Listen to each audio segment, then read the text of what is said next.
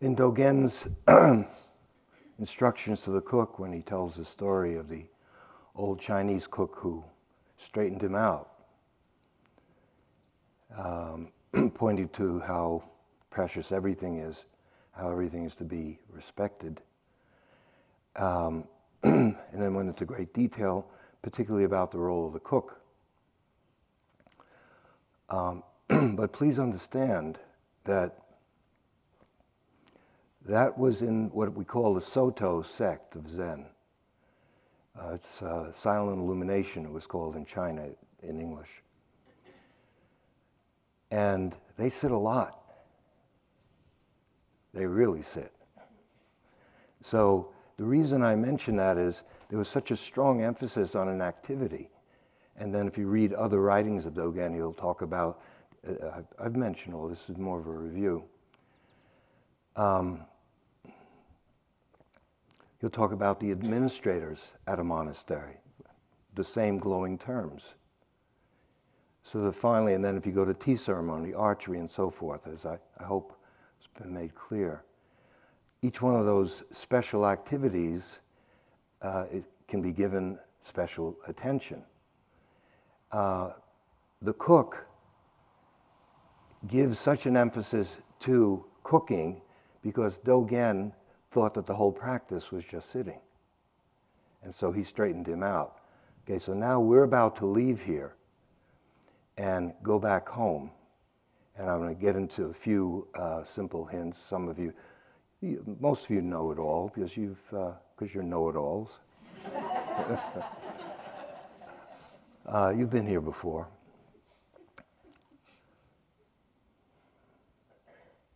One of the things I've discovered in the years of teaching this way, both in Cambridge here and elsewhere, in attempting to convey the importance of daily life and practice as being one thing, that is, if our attitude changes and if we begin to see that prior to all the forms is simply life, and the challenge is how to live, how is one to live.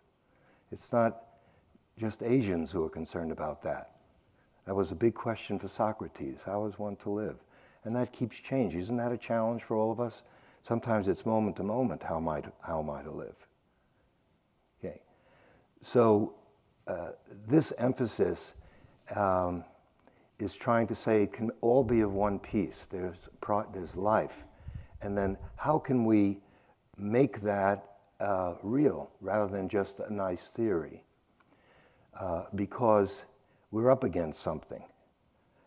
Most of us, perhaps all of us, come to sitting meditation practice, IMS, and places like this because of suffering, because life has been difficult in some way.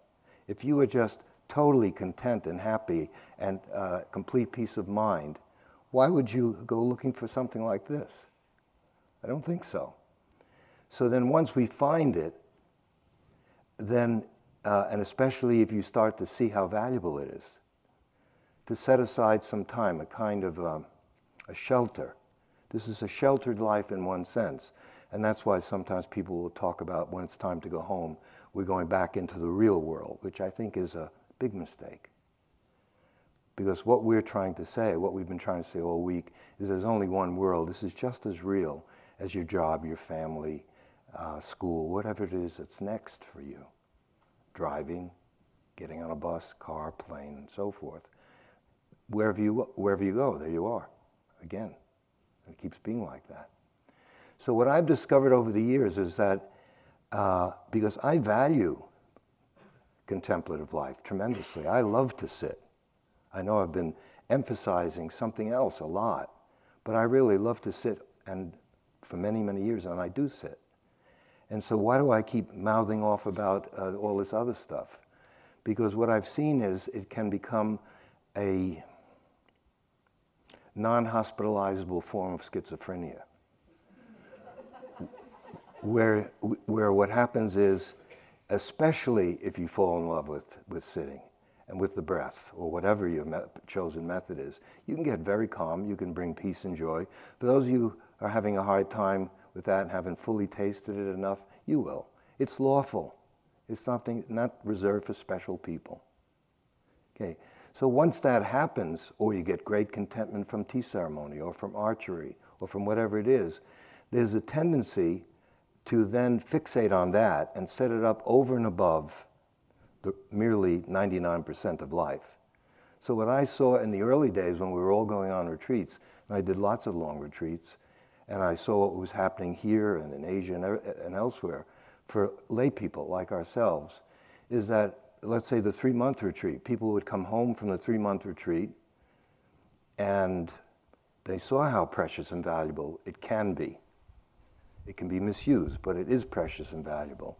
And then the remaining 9 months will be used to earn enough money to get back for the next 3-month retreat. In the meantime, a lot of the conversation was about how great the 3-month retreat was and how much you're looking forward to go to the next one. And as you went to 1, 2, 3, then they were worn like combat ribbons, sort of all the different battles that, and medals that soldiers get.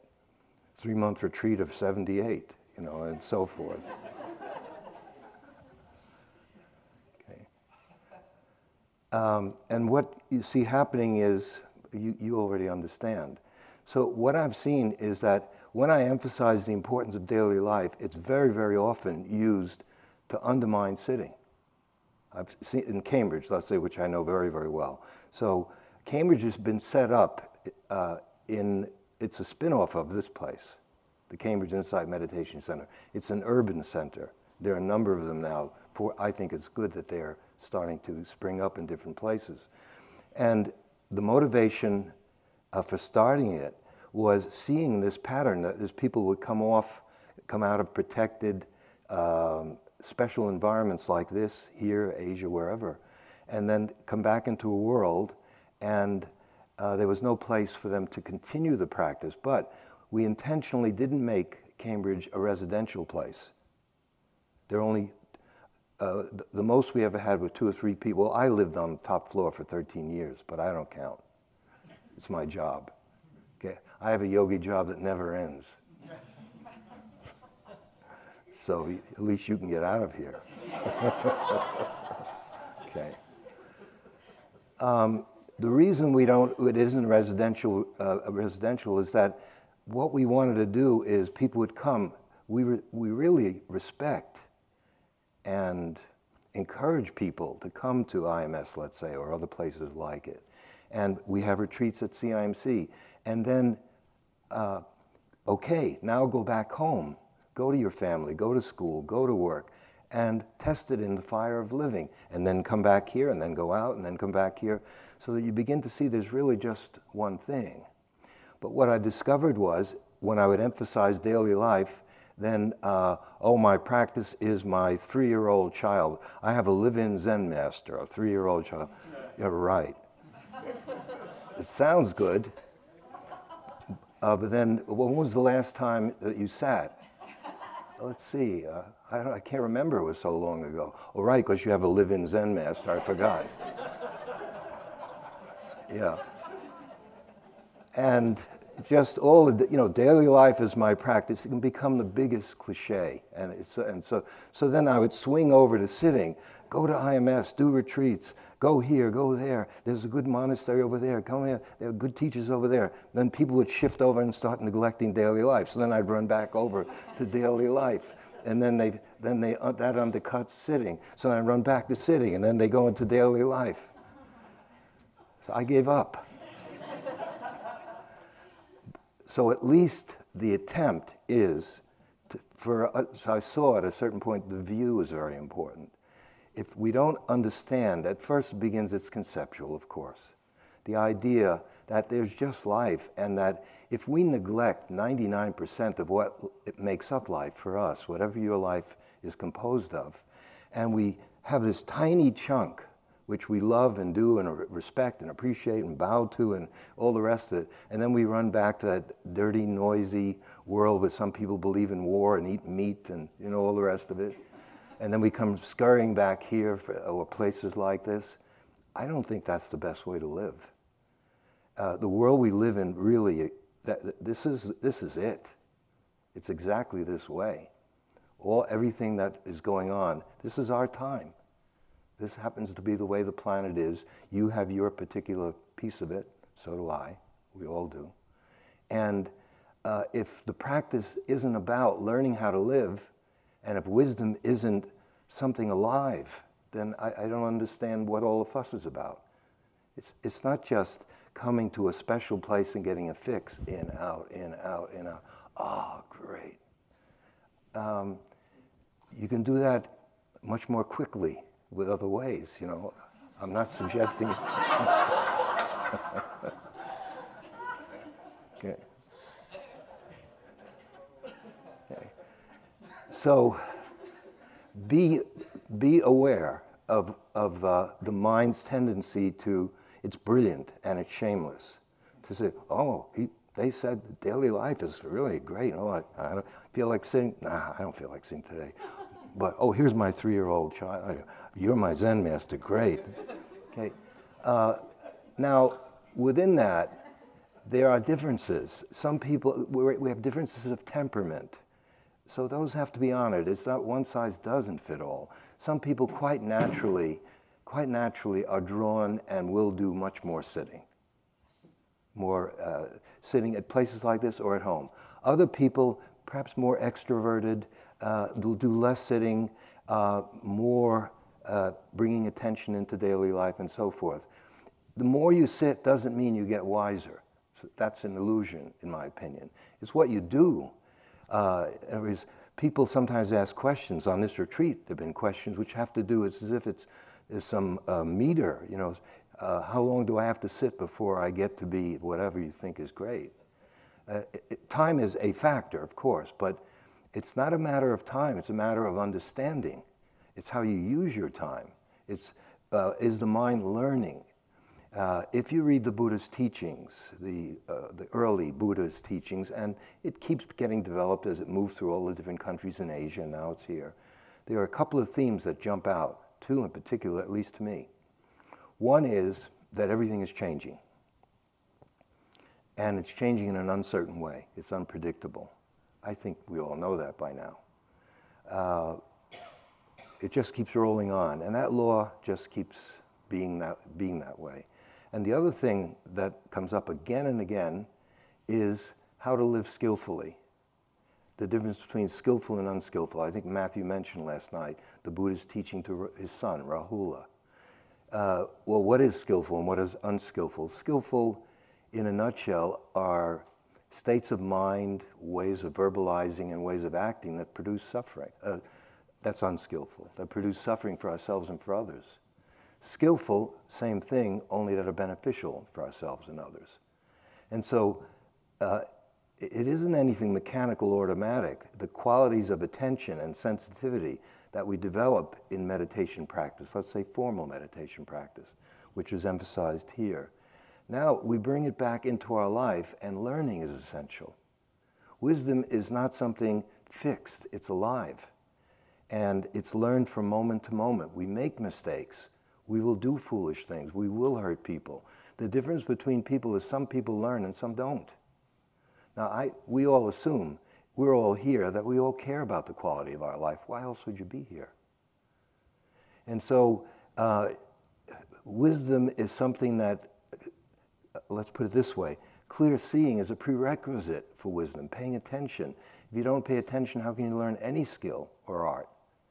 How can you learn to cook if you don't pay attention to, you experiment, you put different ingredients in, you taste them, you give them to your friends to taste, and you see too much salt, too much paprika, too much of this, not enough of that. You modify it until you get it right. And living is a lot like that too. So crucial is your willingness to learn from what you see and hear, both internally and externally. It's not simply a matter of how just sort of having, I'm mindful, like with a miner's lamp, you know, I'm mindful all the time wherever I go. Because what are you learning from the seeing? The heart of Vipassana is understanding. Now, the understanding to begin with may be conceptual, it is. But then more and more it's not. The insights that are essential, that transform us, have no thinking in it. It comes from, and usually at a certain point, is the clear seeing. Things become so obvious when the mind is a little clearer. And so bring that attitude back to life. Now, if you do, then emphasize the journey rather than the goals. Some of us, we have this stepladder approach. It's sort of, we can't help it, we got it. It starts with school, different grades, and then it's sort of junior high school, and then maybe we go to college, and then MA, and so forth, on and on. We're a junior executive, then we get a bigger account, then we're a CEO, and then we're, if you're a professor, full professor, then you're emeritus, then there's a statue of you in the yard, and if you want to do that model, it is more intelligible to us. That is, we're always doing things to get something else. And that's understandable. But the model being suggested is the practice and the attainment are the same thing. That is, in Dogen's terms, practice and realization are the identical act. That is, when you fully are in the present moment, not only are you practicing, but what is this big fuss about the present moment, after all? Is that the present moment has immense significance, and it's inexhaustible. Think of it this way: as more and more we learn how to be with what is, just the way it is right now, that takes us deeper and deeper and deeper. And so, putting in it, let's say, I prefer the term awakening to enlightenment because it seems to be closer to what the Buddha is, a fully awakened person. And each one of us can taste awakening. You've already tasted it here. Maybe it's a few seconds here and there. That is connected to the same awakening that the Buddha had. Maybe it's 10 seconds where you're really with the breathing. You're awake and there's no grabbing, there's no pushing away, and you feel more alive and there's a certain peace, and then it's gone. And little by little we're learning how to, it isn't that the only way you can get it is to have to assume a certain posture and go to a certain special place, and that it has to come with the breath or with metta or some other. You start to see that you can develop this ability to pay attention anywhere, in any posture, in any situation, but you have to take that on as a practice. And definitely find time to sit. Get a daily sitting practice. It's very important. And it will vary for each person. Sometimes in life, a lot of things are going on, you can't sit quite as much. That's fine. That doesn't mean that you can't practice. When people come in for interviews here, and especially in Cambridge, I say, how's your practice going? Well, I didn't get to sit too much this month. I said, no, how's your practice? I didn't ask how your sitting practice is. Sitting is one form of meditation. What we're attempting to convey here is a meditative way of living, so that as precious, the sitting posture and formal places that protect that and enhance it and give us this wonderful opportunity to develop this ability are special. IMS, we're here. And then again, they're not. But then again, they are. But they aren't. But they really are. It's not either or. It's while you're here, certain qualities can be developed. Now we're going back to the real world. Was this always a piece of cake being here? Based on a lot of what you guys were saying in the groups, I don't think so. So life goes on. We get frustrated. You suffered here. Different kind of suffering. It's just that correct action here is to maintain silence more. And you know the culture, the rules, and so forth. When we leave here, we drop that. But let's get back to the sitting, because there's always a question. How long should I sit? And I personally don't know the answer to that. It's very easy. I wish I could say it with conviction.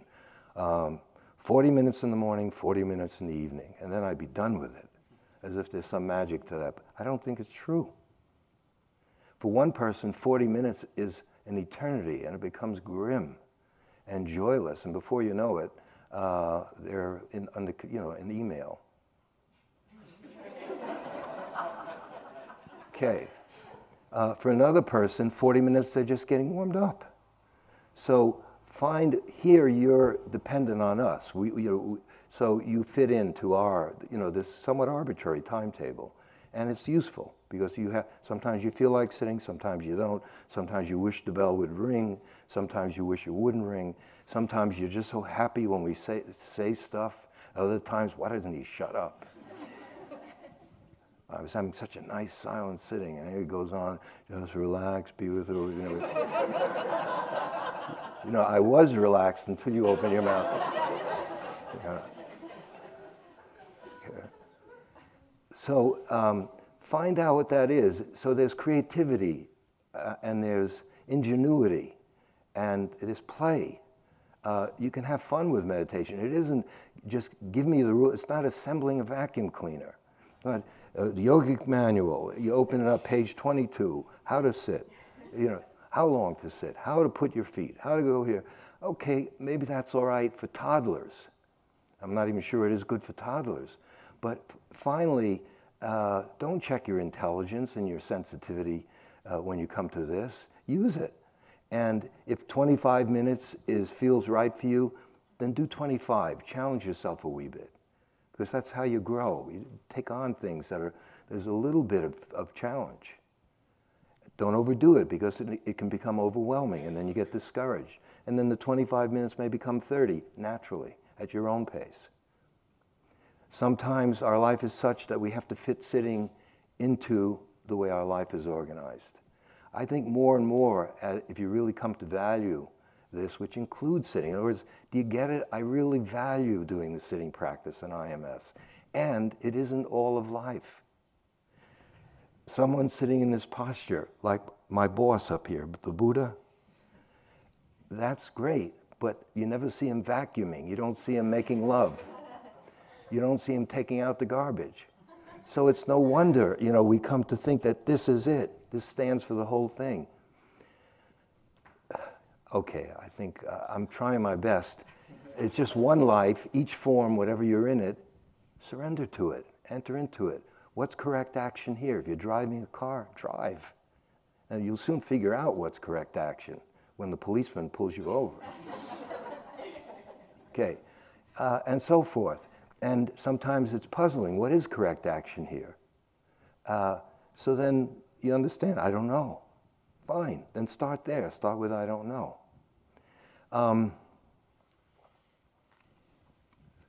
A few words on relationship, and then this present moment stuff, and then I'd like to hear if you have any questions. Now that we're leaving here, actually relationship was alive and well even here, wasn't it? Even though officially there are no relationships, come on. We notice each other. We like certain people. We don't like other people. We form, the Vipassana romance, then the Vipassana vendetta, and the Vipassana, they interfered with they took up my path. I always walk here, and now my sandals have been here for the last 3 days. Now someone else's sandals are there. Okay, so the same human emotions come up. The Dharma attitude is a bad situation is a good situation. Or put more generally, every situation is an opportunity to learn from. Life is the teacher. It's constantly teaching if we're willing to learn. Open up. See what's going on. So let's take relationship. Relationship is the hardest one. I mean now personal relationship. Because now we leave here where not only is talking permitted, it's often you have to talk, whether you want to or not. And you want to run back here. Well, thank God, here you don't have to talk. Then when you're here, you want to talk. And you go home, it keeps going like that. Okay. So, but relationship is the most difficult for us humans, the whole human race. Just look at history. I don't think I have to spell it out. We're so brilliant in every way. Fantastic science and technology and business and art. And wisdom, it's sad. It hasn't grown at all. It's puny. So that now we have a very dangerous situation. We have brilliant technology and science, which has created the power of destruction that's beyond belief, and it keeps going. Now, everyone was if you read ancient history, there was war then too, but they had swords and bow and arrows. How much damage could they do? Now, We can destroy each other. We can wipe out the planet, etc. The problem isn't the bomb, etc. It's the mind, finally. Because that came out of the human mind.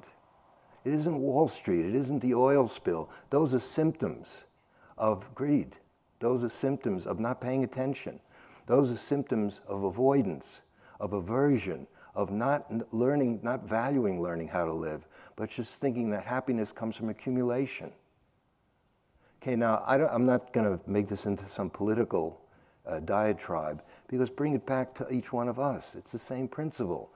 Start with ourselves. You want a peaceful world? Are you at peace? If you're not, that's fine. It's not a criminal offense. Just begin there. See, how do you actually live? What is a fact. That's what is, we keep using that phrase, it's to encourage us to come back to the fact of this moment. Thinking turns what is into what isn't, and we seem to prefer to be in what isn't. We think our way into what isn't. Oh, I'd much rather be in what isn't. But what isn't. Get back to what is. But I like what isn't. It's much better. It's not real. It's not true. Okay, so how can this relationship, let's say granted that what I'm saying is plausible to you, and let's say interpersonal relationship, isn't that difficult for all of us? Even if you have good relationships, a good marriage, loving children, etc. Whatever your life is like, there's always something. You're in a relationship, you want to get out of it. You're out of a relationship, you want to get in it. There's no end to it. As Churchill put it, what's your philosophy of history? He said, oh, just one damn thing after another. Okay. It says a lot. Okay, so here's the Dharma way of looking at relationship. Relationship is a mirror. That is, when you come in the presence of another person, typically it stimulates something in us. We have a reaction. We can't help it. It might be a wonderful one. Oh, good to see you. Something goes on in here. In the body, you can feel it. The breath changes, etc. Our mood changes. Can be, and anything can happen. Now, the skill is not to, let's say a button is pushed, and I think that image is not a bad one. You press Coca-Cola, that's what you get. You don't get organic lemonade if you press Coca-Cola. So we have buttons and people push them. And then we don't spend time understanding our role in this because we're so fixated on the button pusher. Okay, here we're learning how to be with people, but more and more without losing touch with our inner life. It can be learned. Granted, it's not so easy. But you can learn it. And the only way I know to learn is to start. Jump in.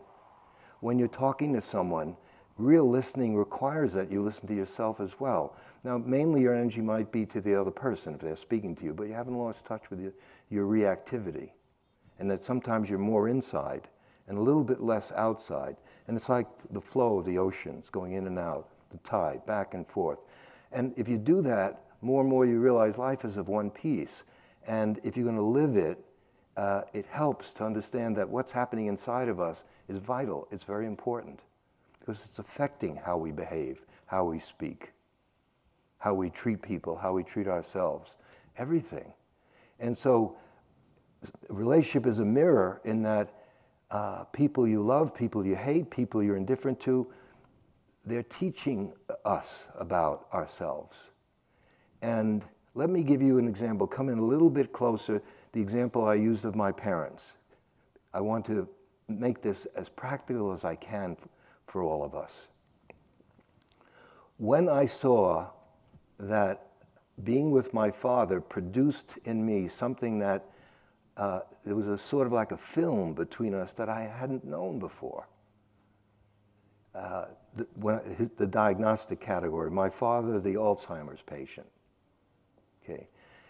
But in order for me to get free of that, so I could see more clearly, and then the behavior changes, because how you are is how you behave. I had to see that something was going on in me when I was in his presence that was new to me, and I didn't like it. I knew I loved him, that wasn't the question, but somehow there was something, and as I looked inside, I could see that the diagnostic category, just it isn't the word, it's just reading about it over and over again. It affected my perception.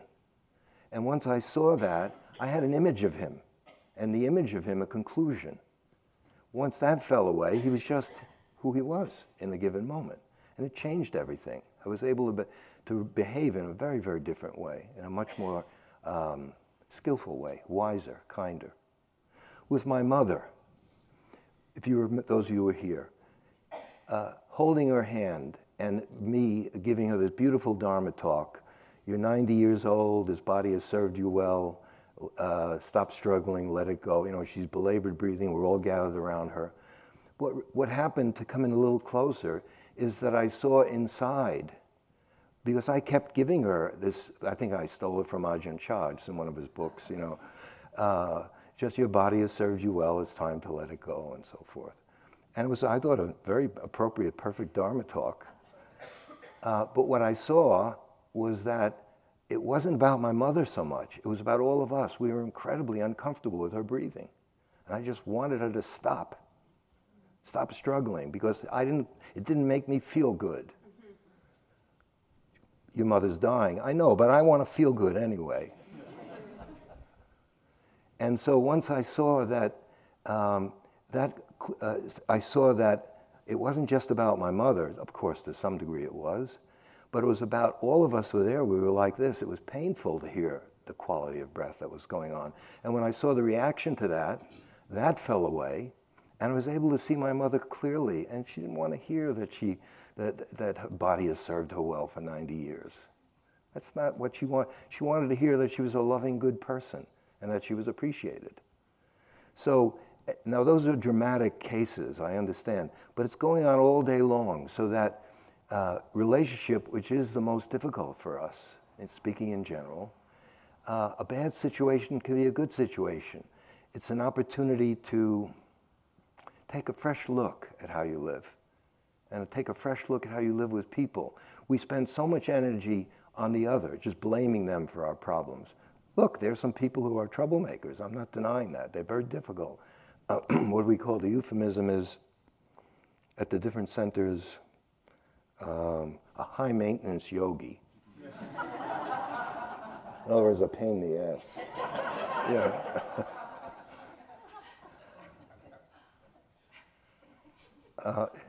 Okay, but if we can see that the impact it's having on us, and if that falls away, then it's possible to have a response. A response is not mechanical, because it comes from a clearer, a quieter, it's not, a reaction is mechanical. It just happens. It's mechanistic. It's from our conditioning, our history. We have a stylized way of responding to certain situations, reacting to certain situations. If that gets even a little bit weaker, a response, as I'm using the language, is possible.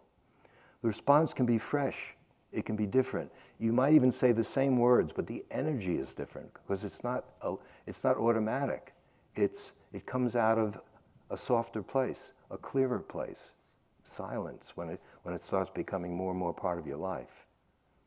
So I gave you dramatic examples, but in order to see that relationship is a very creative field of liberation.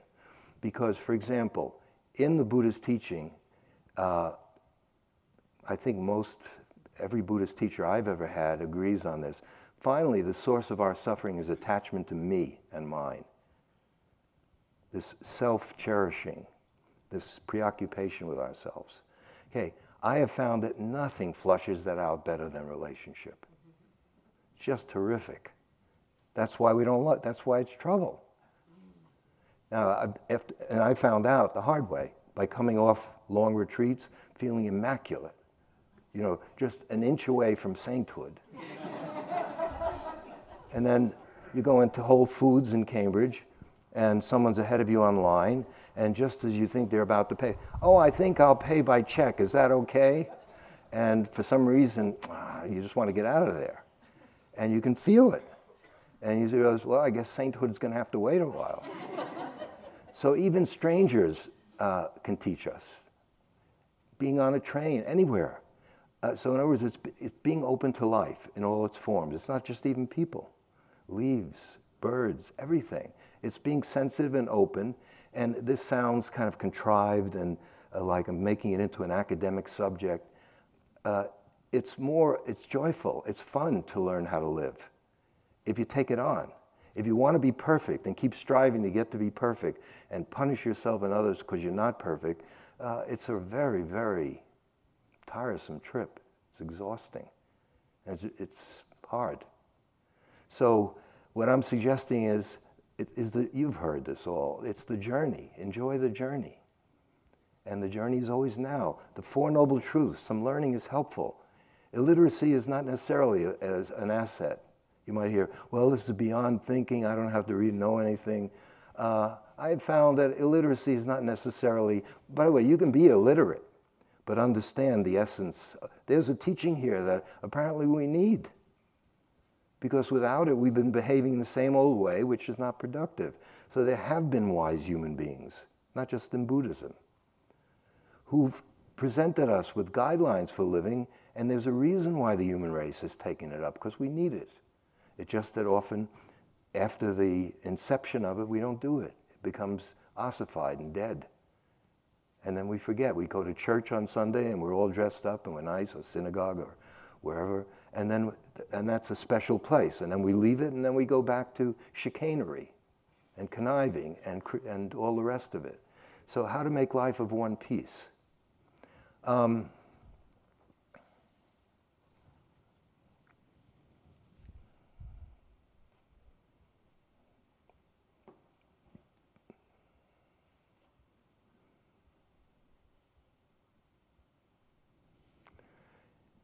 Relationship flushes out this sense of self-importance.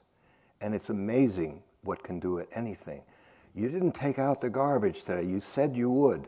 Well, yes, I did, but, and you can feel it. The body changes. You can just feel, in other words, the ego is on its guard so often.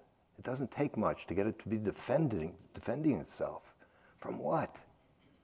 Apparently it doesn't feel secure. If it was so stable and strong, it wouldn't be protecting itself so much. It doesn't feel that way. It's not assured. It's not confident. You might strut around, maybe you're confident in your work or this or that, but then there's a certain level that we're incomplete. Otherwise, why would we need to do this stuff?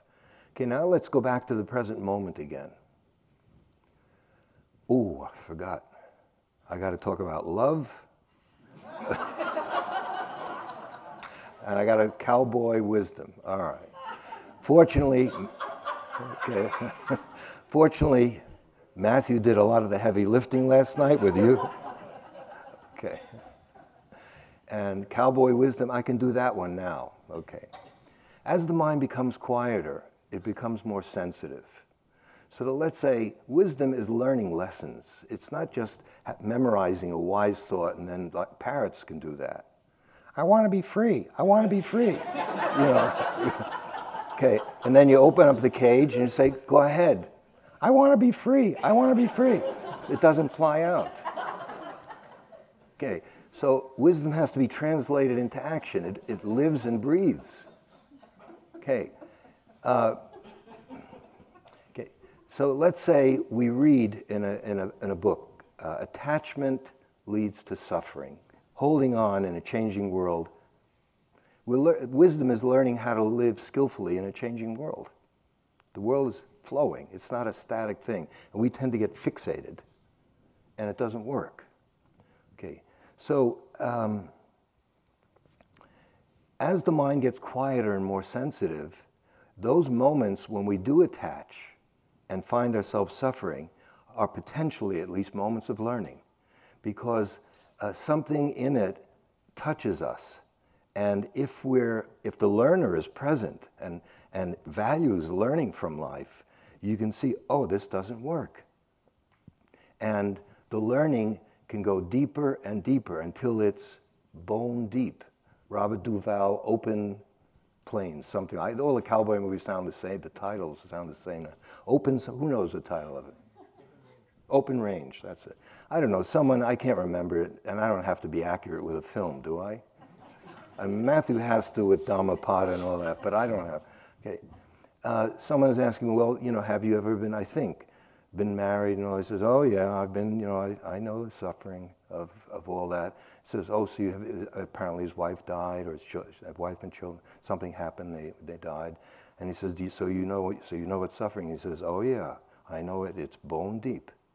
Okay, so the more as the lesson gets learned deeper and deeper, the wisdom becomes more potent, more effective. Because to begin with, it's pretty superficial, it's just conceptual. And there are a lot of brilliant people walking around spouting brilliant ideas. It all makes sense, it's great. And that helps a little bit. But it's just the surface, it's just water bug activity, flitting around. It has to go deeper and deeper until you are the wisdom, you are Dharma. It's not just quoting Dharma. Okay, so bone deep, where's Mark? Okay, am I off the hook? Okay. Love, and I'm just gonna, and there's no rebuttal. Well, there can be, because there's gonna be Q&A after. All right. Okay. This path, the Buddha, a lot of what the Buddha is teaching, you cultivate certain qualities like metta, which is loving kindness, friendliness, and so forth. And that's obvious going in that direction. But the wisdom is sometimes called a way of negation. And the way of negation means you cut away that which is not wise. For example, let's say you want to be nonviolent. Well, you can put up a picture of Gandhi over your bed, and you can read the life of Gandhi and Robert, and all kinds of wonderful people who have been strong and courageous in the service of nonviolence. And it's inspiring, and tears stream down your cheeks, and you go out and you punch someone out, I learned this. My time in the military taught me that big time. I saw that I had an ideal of myself which wasn't accurate. Okay, so the way of negation is, rather than trying to do an impersonation of being a nonviolent person, it's not that you begin to get to know the aggression in you. Because if you don't take care of that, what you're doing is superimposing ideals on top of urges that have not been uprooted or taken care of. So the real love comes out of seeing all the ways in which we impede love. So that finally, I would say, people talk about enlightenment, awakening, and so forth. One way which I feel comfortable, because it's an ordinary word, is silence. In one school, enlightenment or awakening is called the great silence. I like that one. But then, silence, what is that, just a break from life? There are no words, how could there be words that do it justice? It's silent. Words are not allowed in. No words allowed. Stay out. Silence is very shy. You can't make it happen. You can't will yourself into it. If you love it, it opens up to you. And when you taste it, if you can surrender to it, it will do I've found the most important healing happens in the silence. So don't underestimate that. Our culture has put an emphasis, what is really valuable is talking, doing, activities, and they are, and thinking and so forth. Things we can produce, build, carry. Obviously that's part of life. So silence is just sort of a break from where the real stuff is. But this inner silence, look, the center is outer silence. And then we have a rule, please keep silent. But this is all to help us get to the inner silence. So these are sort of means to helping us come to what awaits us. Everyone has it. No one's been shortchanged. Okay, now when you open up to that silence, and it starts to become more of a normal thing, and you go deeper and allow it to do what it knows. It's a highly charged a subtle form of life. The Tibetans call it the cognizing power of life. It sounds very cold and it won't satisfy you, Philip. Okay, but okay. Now, sometimes it's the awakening of a kind of intelligence. Real wisdom is the silence. But I would say, finally, meditation is an explosion of love. Do you think we're doing this so that we would not be loving people? What's the point? We already aren't.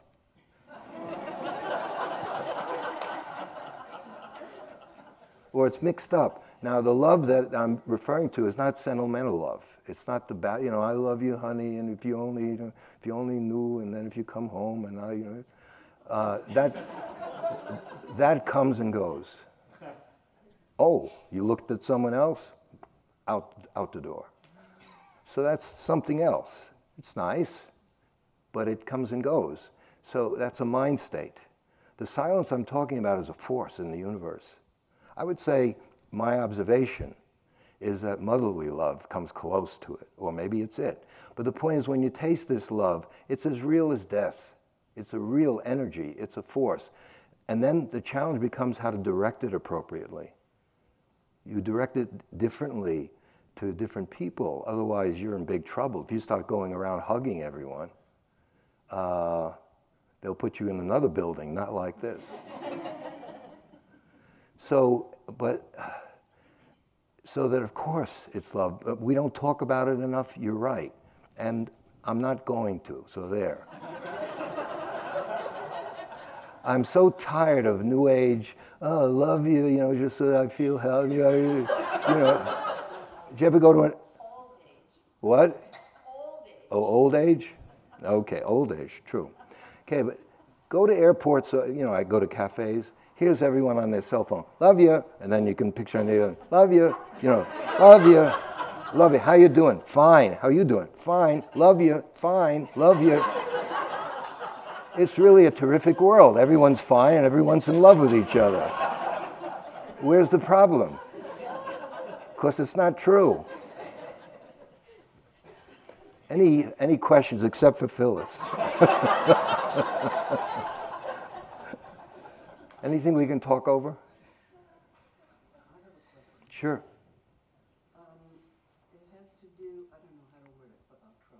It's all right. It has to do with, I know that judging is a very difficult thing. Difficult for our own development. I know it, but I am infused with it. You have a lot of judging. Of judgment. Yes. A lot of it. Yes. There's no necessity to go into the history of... I got the message. You were quite articulate just now. Yeah. It's not so easy to just say, well, stop judging, We're not saying that. I see people, on the subway. Right. I see them, I'm judging, you're too fat, you're too skinny, you're wearing dirty pants, you're and then I start to say, judging. Yeah. In other words, What the hell does that do? It doesn't. But do you think that's what we're suggesting? No. Yeah. I'm just suggesting that it's like, when you say a film, it's more than a film, it's like a glue. Okay. Recognizing that I'm judging Sure. doesn't really do it. One thing I add, and then I stop. No, say what you want. One of the things that's been rather interesting for me in the subway, you get a lot of practice in the subway. I meditate in the subway too. I'm judging everybody, what they're looking like, and so on and so on. Then I think of Neda, and I say just this phrase to myself: "May you all be happy." Right. Just like that, it changes. Yes. Temporarily. Exactly. That's the point. It's like you put a rock on top of grass. Oh, no problem. Remove the rock, the grass pops up again. But I just want to say one other thing. Sure. In regard to judging. Say as many one other things as you wish. Yeah. The negative and the positive of everything, right? Love, hate, sin. Now, with judging, there's also the opposite, or maybe the affiliate, the cousin, called discrimination. Yes. Discrimination. Trained as a visual person. My life from birth was visual. Mm-hmm. This is beautiful. This is not beautiful, which I'm trying to get away from. This is an old history, the Japanese concept of beauty, just the circle. Yeah. Or the yin-yang, basic beauty. Okay. And you futz around with that, and you got schmaltz. Okay. You got what we call beauty, Hallmark greeting cards. Right. And so the appreciation, the discrimination that, let's call it authenticity. Beauty is, to me, what I consider in my gut, authenticity.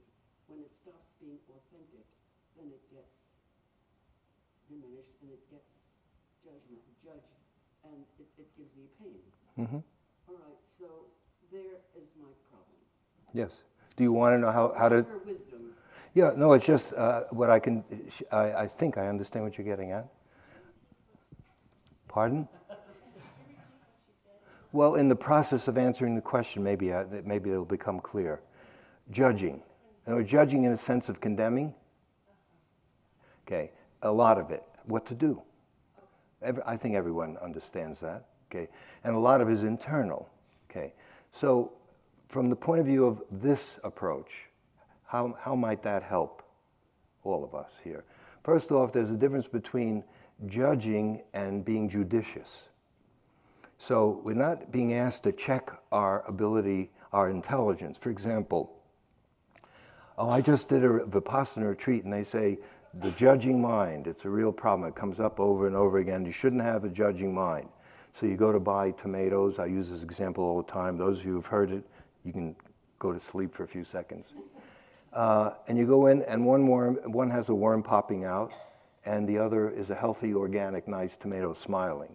Okay, and you say, well, which one do you want? And I say, well, I'm a Vipassana student. It doesn't matter. I don't judge. That's a misunderstanding of it. Judicious is, we're not being asked to check our discernment. The judging is the condemnation, the harshness, and it comes from us condemning things. But judicious can see the difference, and it doesn't mean you don't avoid anything. It's just the excessive, and especially in the mind. Okay, so what do we do when this happens? First of all, let's start with beauty, since that's very important to you. It is to me as well. Sometimes if you read some of the texts, it sounds like beauty is the enemy. It's sort of like we get attached and so forth. Beauty is part of life. Beauty is an important part of life. Beauty isn't suffering, unless it's the misuse of beauty, when we get attached to beauty. Beauty in and of itself makes life worth living. So, and this is what I was trying to get at when a couple of evenings ago, when Layman Pong and his family, they sank all their possessions. They were approximating a monastic model, which is a convention used in, it's a kind of ascetic approach to help you let go of self-importance, and it can work for some people, but that's not, what they were doing is measuring lay spiritual development by a monastic standard, and I'm suggesting that is dangerous for us. So here's the problem. You can keep your high heels, and you can keep your three-piece suits and your tuxedos and your makeup and your beautiful, if you have a nice car. That's not where the suffering is, and it isn't in money, and it isn't in sex, and it isn't in food. Is that we don't know how to use these energies. So if you can appreciate beauty while it's there, then that enriches life. So if you find you're suffering, find out what that's about. That means you're wanting something to be other than the way it is, or you're imbalanced. That is, you're using this to compensate for a lot of other areas that beg for attention. But now let's get back to practice. So let's say, I also use the T. In Boston, they call the subway the T. Okay, same thing, not as crowded. And the people they used to be more polite, but now everyone's civility's out the door, everywhere. Well, it used to be in New York, well, especially in Boston when I first got there, I was amazed. The door of the train would open, and first you let people out, and then you go in. Now it's first survival of the fittest. Okay, so something's changed. Anyway, so you sit there, I'm just being you for the moment, and you see this person has two socks that don't match, and that one hasn't shaved in 4 days, and the third one smells from whiskey. Okay, and you feel the mind, rah, rah, rah. Okay, the practice would be, it's not just saying judging. Those are mental notes designed to help you be aware of what's going on inside of you. For example, is it a wonderful way to live, to be judging people all the time? find out. If it's so great, how do you feel when you're doing it? It's not that great. In fact, the Buddha used a couple of extreme examples, extreme judging when you hate something. He said, if you hate someone, it's like throwing fecal material at them. But maybe it makes you think you feel good because you've hit them with it, but it affects you. So take a look at the price you're paying for that. That's part of it. But the key thing is the quality of the seeing. See, if the judging is strong, let's say we've all, one has had a lifetime of doing it, and it can be very deeply rooted. What did you muck? It's not just a film. It's much. What was yours? Glue. Glue. Okay. So then the quality of the seeing has to really be able to really see it, and little by little, what happens is you can't. If you get into a war with it, look, you can use metta as you did, and that's useful. Sometimes that can weaken it if you're so top-heavy with it, and someone says, well, just be aware of it. Oh, now, just being aware of it, people misunderstand that. Now there's a new term, because Dharma language has fashion too. It's sort of, oh, I noticed it. Okay, let's see. I just noticed what time it is. That's not going to transform anything. Oh, okay, yeah, oh, yeah, no, I'm judging. Okay, what else I noticed it. Some things are like that. It's a sustained quality of attention. For as long as it's there, you're there, and it's a gentle, there's affection in it. Phyllis, how am I doing? Getting better? Getting warmer? Yeah, okay. It starts, not that you cultivate the affection. At a certain point you realize that awareness is you taking care of you. And it's just a good feeling to be living that way, where you're alive and doing something that's beneficial for yourself, and you know it. Okay, so the sustained, you open up to, this is what we mean by intimacy. The judging mind, you experience it in the body. You feel how the breath suddenly changes. You can feel the quality of mind. And it's not that you try to get rid of it. It's that, so some of it is you feel the price you're paying, but also as the awareness can become like a flame. Here's the judging mind, powerful. A lifetime of practice, strong muscles.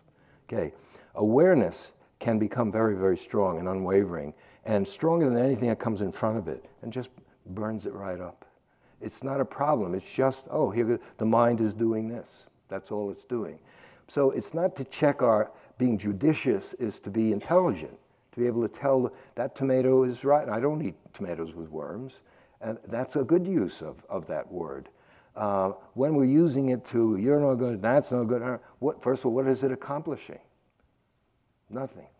It is accomplishing something. It's exhausting us, and etc. So if you keep practicing, as the awareness becomes more steady, and we're able to, I'm going to use a very positive term, enter into communion with judging. There's no separate, you're just, that's part of you. It's you taking care of you. It's not, otherwise you see, there comes the judging mind. I'm going to aim awareness at it. Da da da da da da da. They said awareness burns it right up. Okay, here it comes. It's not a video game.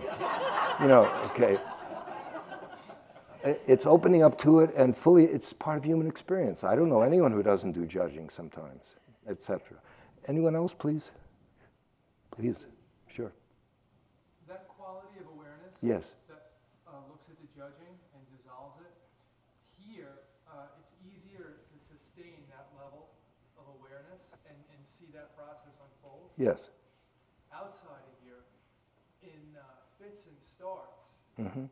I can see it, but I guess the drum of life pounds so loudly that it's really difficult to cultivate that level of awareness in the midst of Yes. what's going on. Yes. So? Here and there you can, but So now what? So what?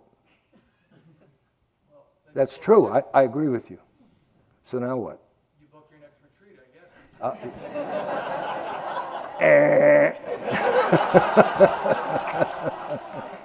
Get. No, that's not the answer, but I don't know what the answer is. Okay.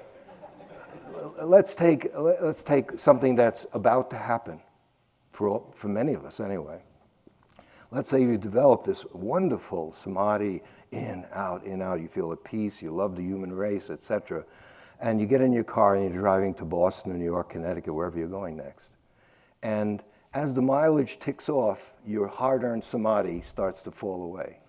And then, see, wisdom isn't getting a particular state. If you're able to learn from that, for example, when you see that the first time, and you, let's say Monday, and you go back to work or that interview you're awaiting, and you see that suddenly that wonderful state of awareness that you had at IMS, it isn't quite as steady as it was here. And then there's what? A disappointment, or there's a little bit of suffering, maybe more than a little bit, maybe a doubt. Well, why do I bother? If I go there and I get this hard-earned samadhi, and then as soon as I leave, I lost it. What's the point? It's just what I just want. But wisdom is learning. It's not so much, what we've been trying to emphasize is we're not trying to get a particular state that we value. We're trying to learn how to be with the state that's here. And so if the state is disappointment because my samadhi compared to, see, real observation has no comparing in it. Choiceless means you're not comparing. Okay, so what you see is that you're suffering on Monday because somehow your hard-earned flame of attention is now a little tiny, it's not even a flame, it's a little flicker, okay? And then you get disappointed or angry or whatever it is. If you're able to learn from that, then you're a little bit wiser. It's not to get because the quality of attention is in the service of developing wisdom.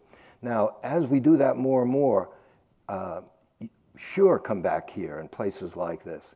But you can develop that quality of attention. In fact, I don't see how it will be developed in a way that is practical and useful in your life unless you pick yourself up, you're disappointed, you dust yourself off, and then you bring whatever quality of awareness you can manage to life in whatever form it is for you. And you're right, it is harder, of course.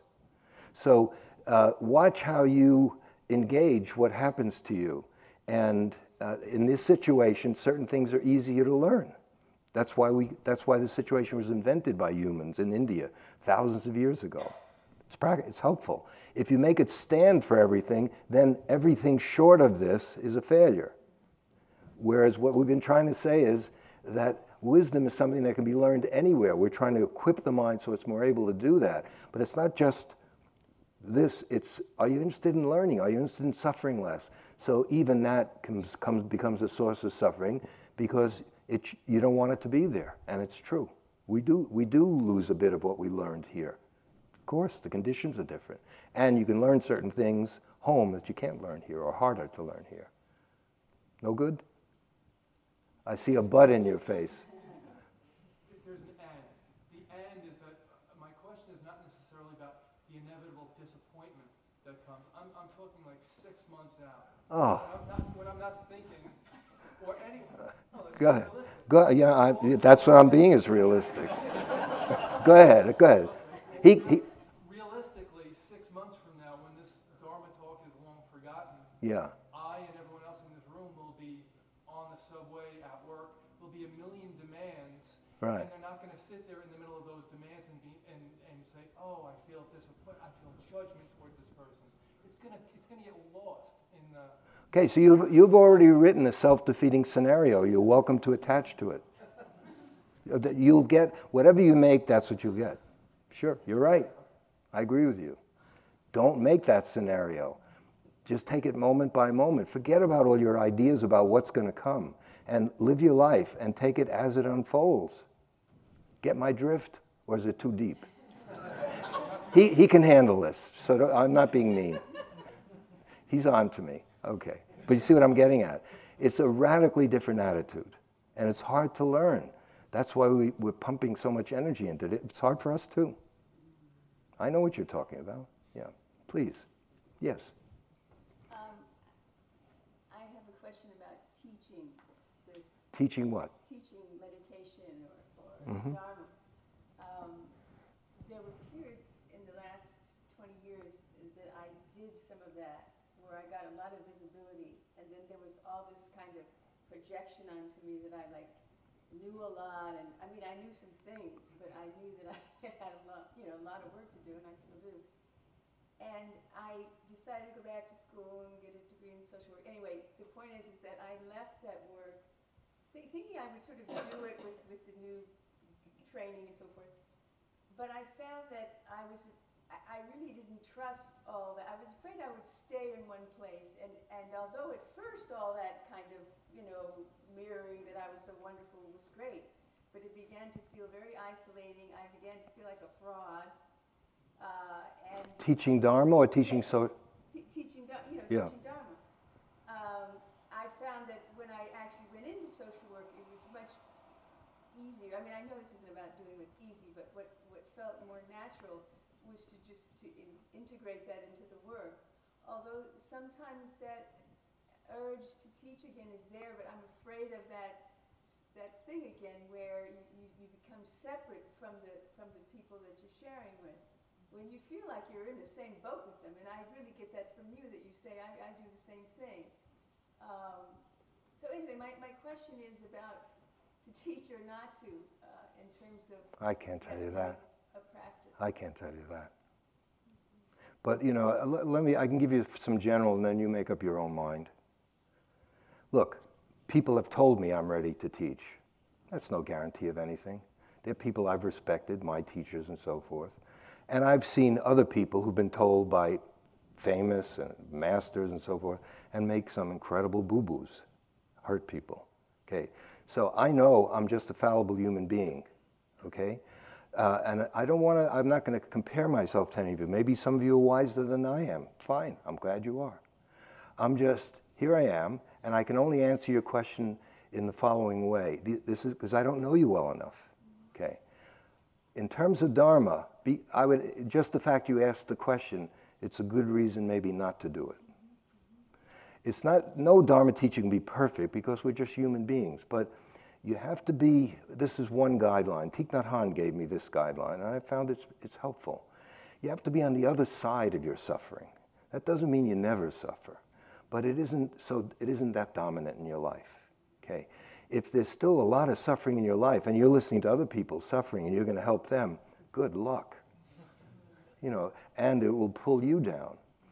The other thing is with teaching, if you should decide to do it, I'm not telling you what to do, okay? What I have found, I was a professor before, I saw it happen there, and here it's even more dangerous in Dharma teaching, because you're not just teaching an academic subject about something, and with young people, undergraduates, of course, they do all kinds of things.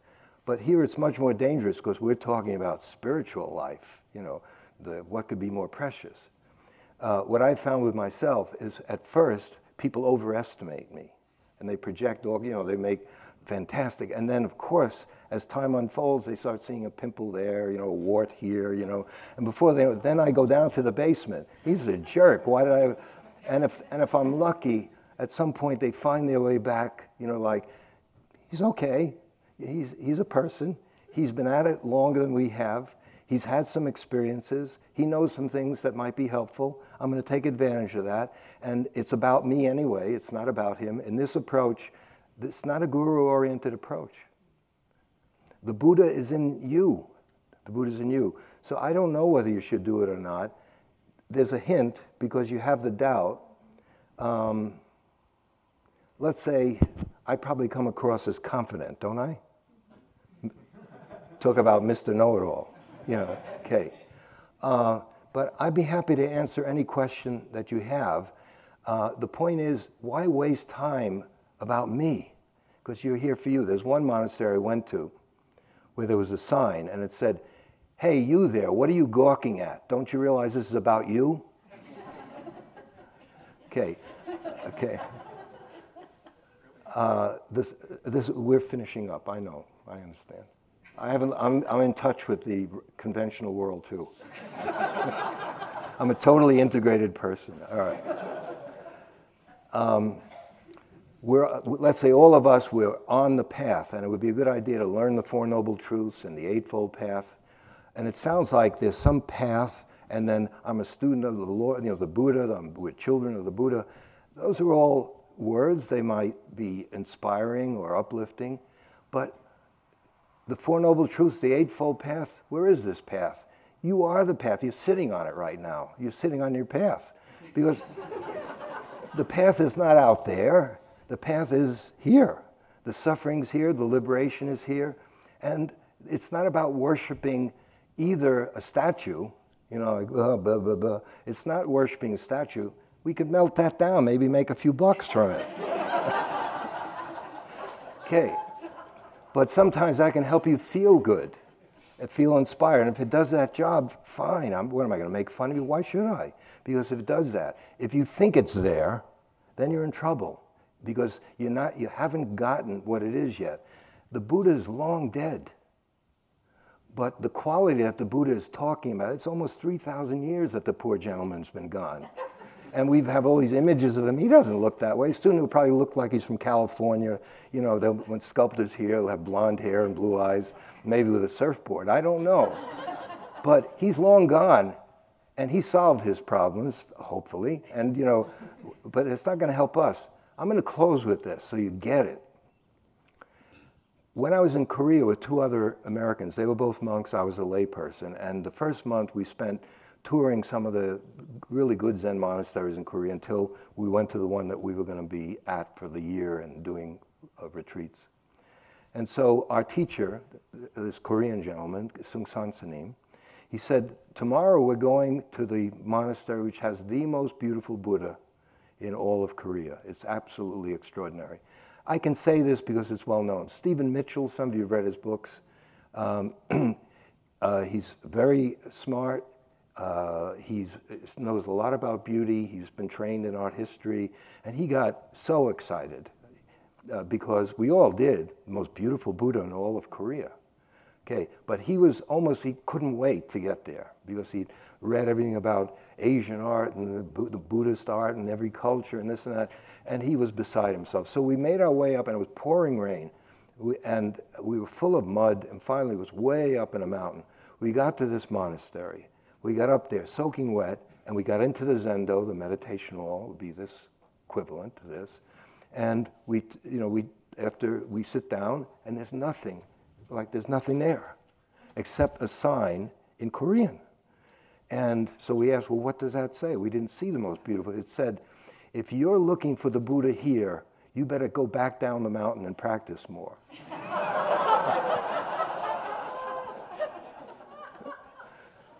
Okay. Thank you for putting up with us and with this heat. And we're all still here, and have a good summer, or a rotten one, whatever it is.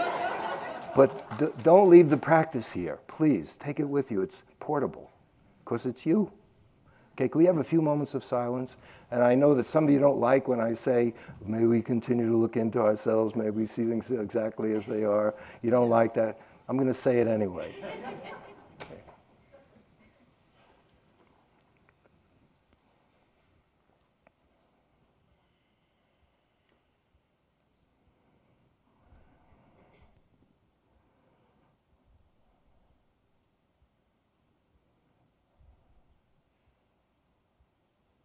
May we continue to look into ourselves.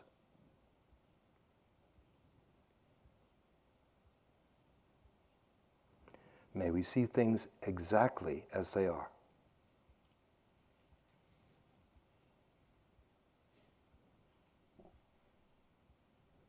And may such clear, direct seeing free us.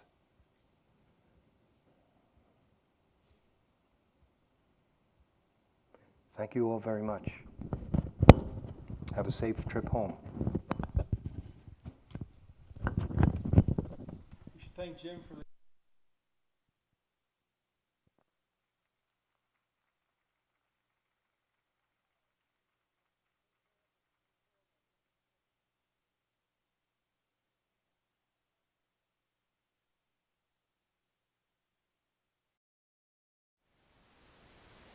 Thank you for listening.